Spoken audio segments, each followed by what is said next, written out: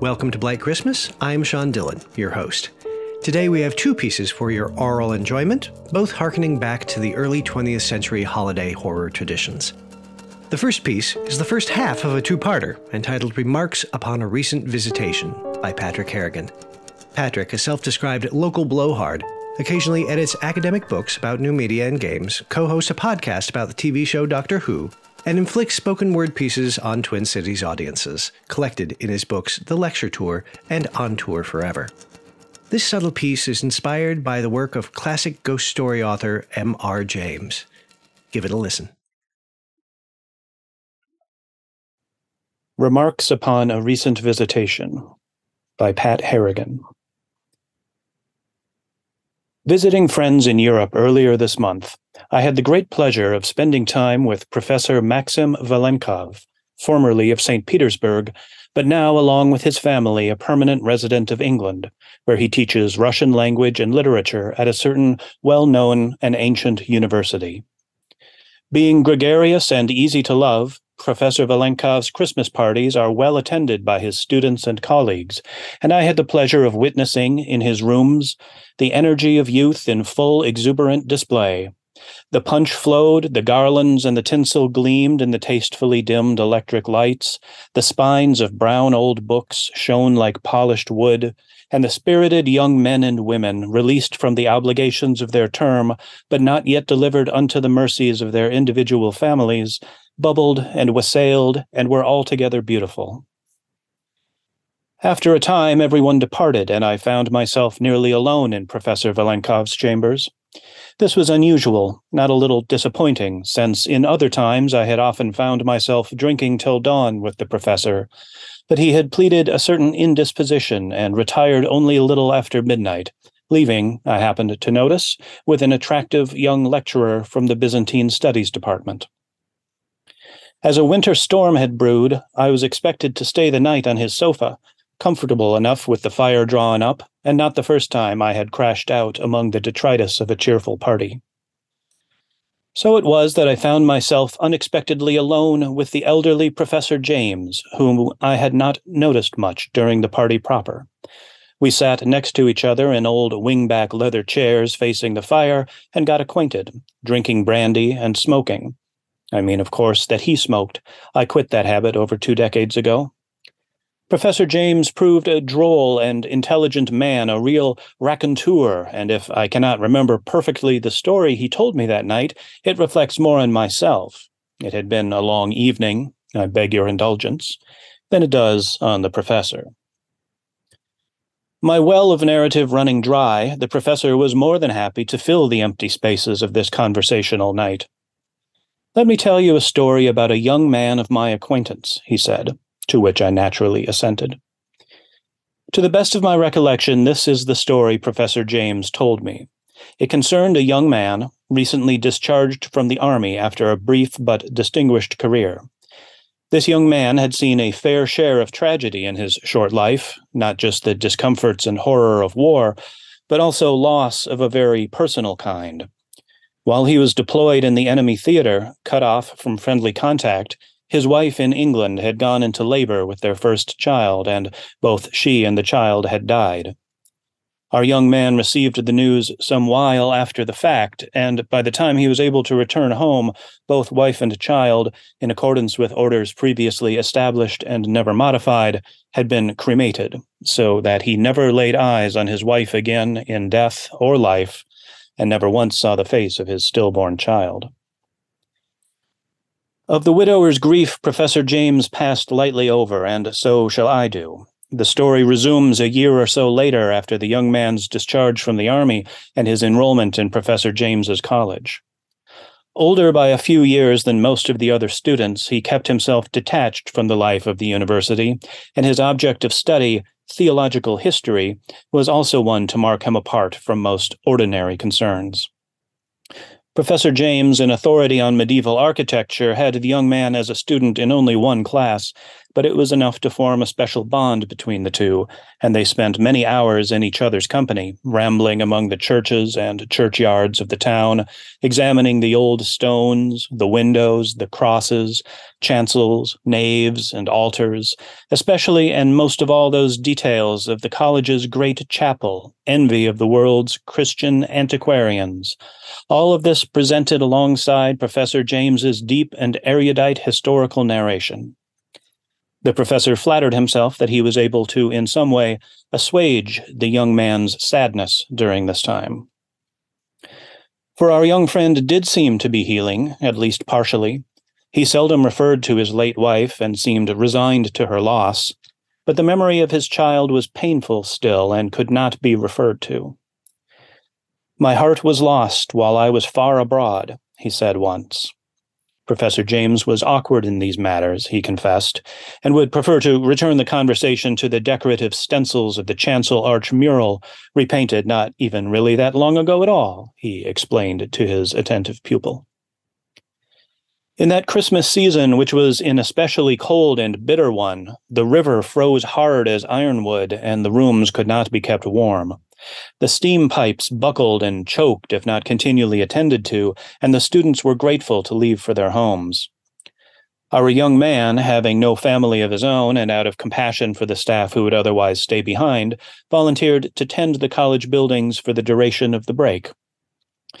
The college supplied provisions for his meals, and after a fare thee well in Professor James's underheated rooms, he was left alone, the only living soul in those blocks of ancient buildings, existing in a manner, as Herman Melville once put it, like the one warm spark in the heart of an Arctic crystal.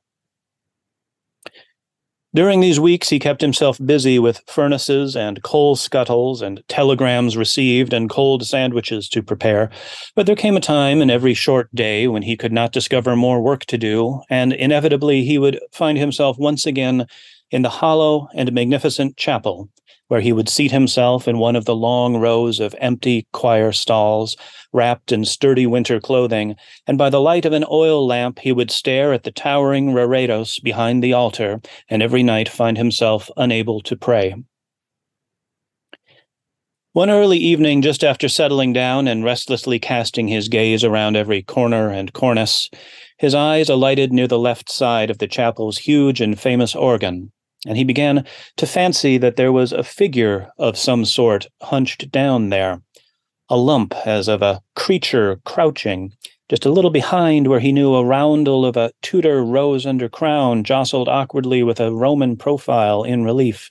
Not Caesar, not Cicero. He had often wondered who it was, sporting that imperial, or was it republican, sneer.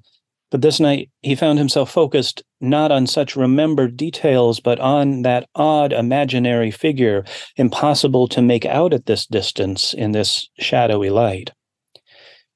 It was ridiculous to get up to look. What could it be? A tramp? The doors were locked. He was in charge of them himself.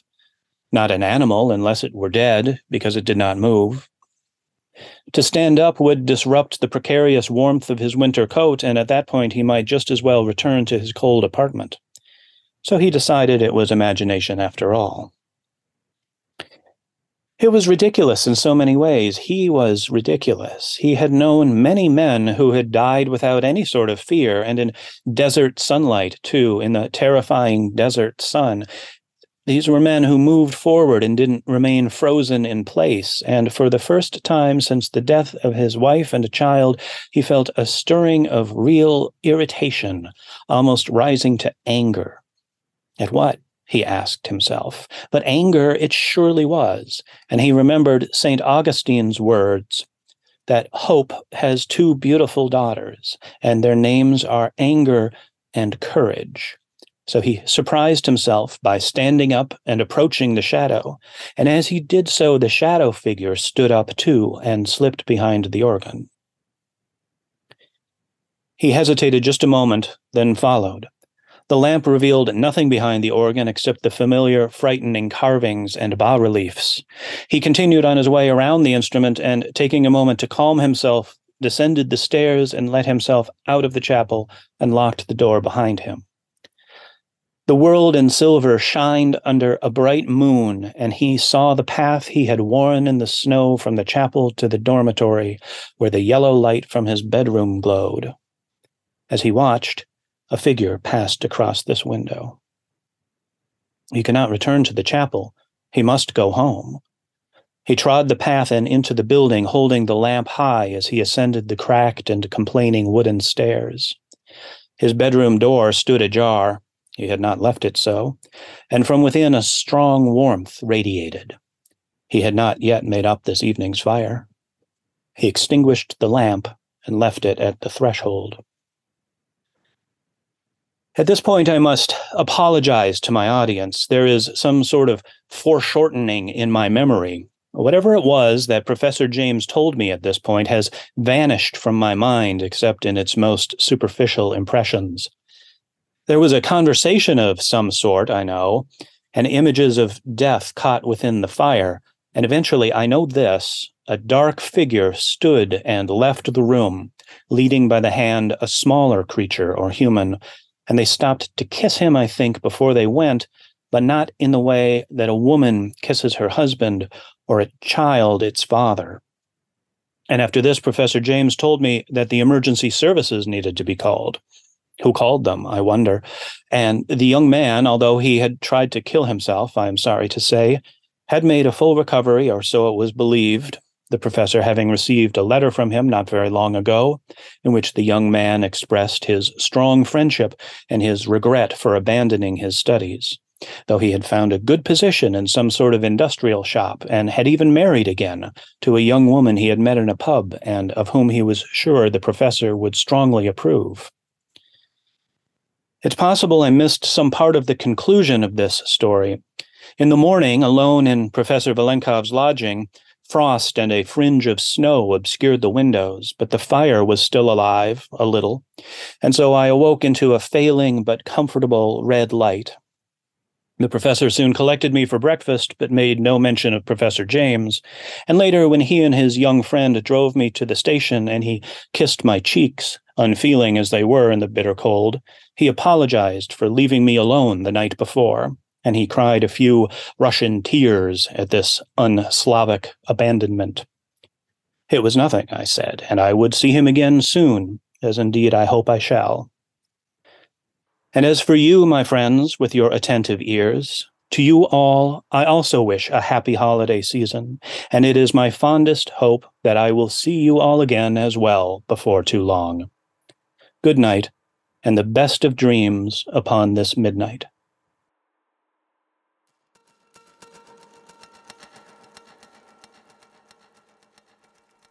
Our second piece today is Antigonish, a poem by William Hughes Mearns, produced and performed by Wesley Erickson.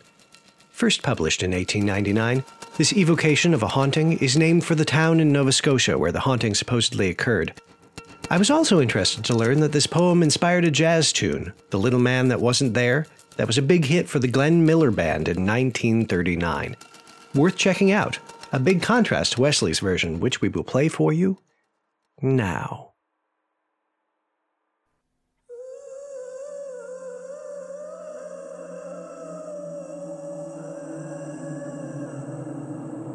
Yesterday, upon the stair,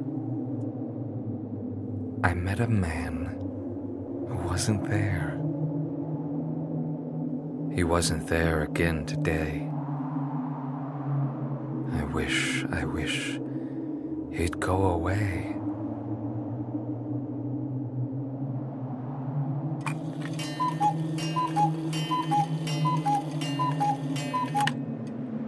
When I came home last night at 3, the man was waiting there for me.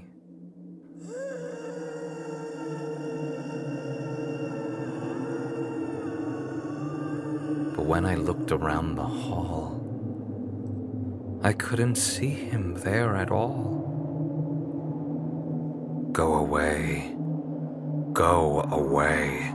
Don't you come back anymore. Go away. Go away. And please don't slam the door. Last night, I saw upon the stair a little man who wasn't there. He wasn't there again today. Oh, how I wish he'd go away.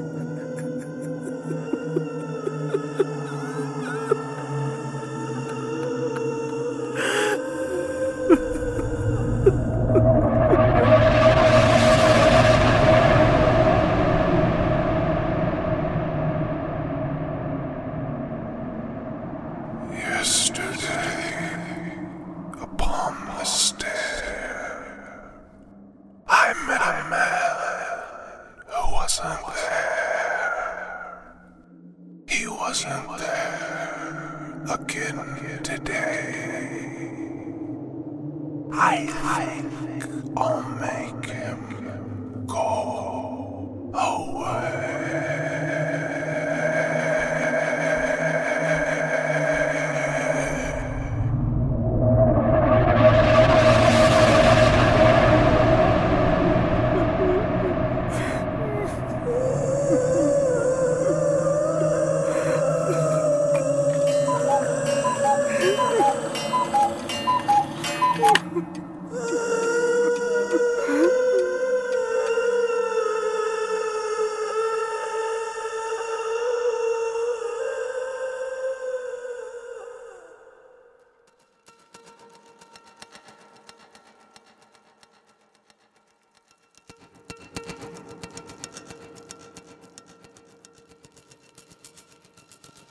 The Dead North Podcast and Blight Christmas are a production of Oncoming Productions with assistance from Hot Chocolate Media.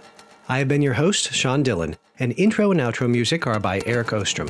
The copyrights for all pieces are held by their creators. If you would like to support the artists who've created this work, we'd love your support. There's a link to our PayPal fund in the show notes. We all wish you a very happy holiday season with just enough chills to make you appreciate the warmth of home, friends, and family. Stay safe out there.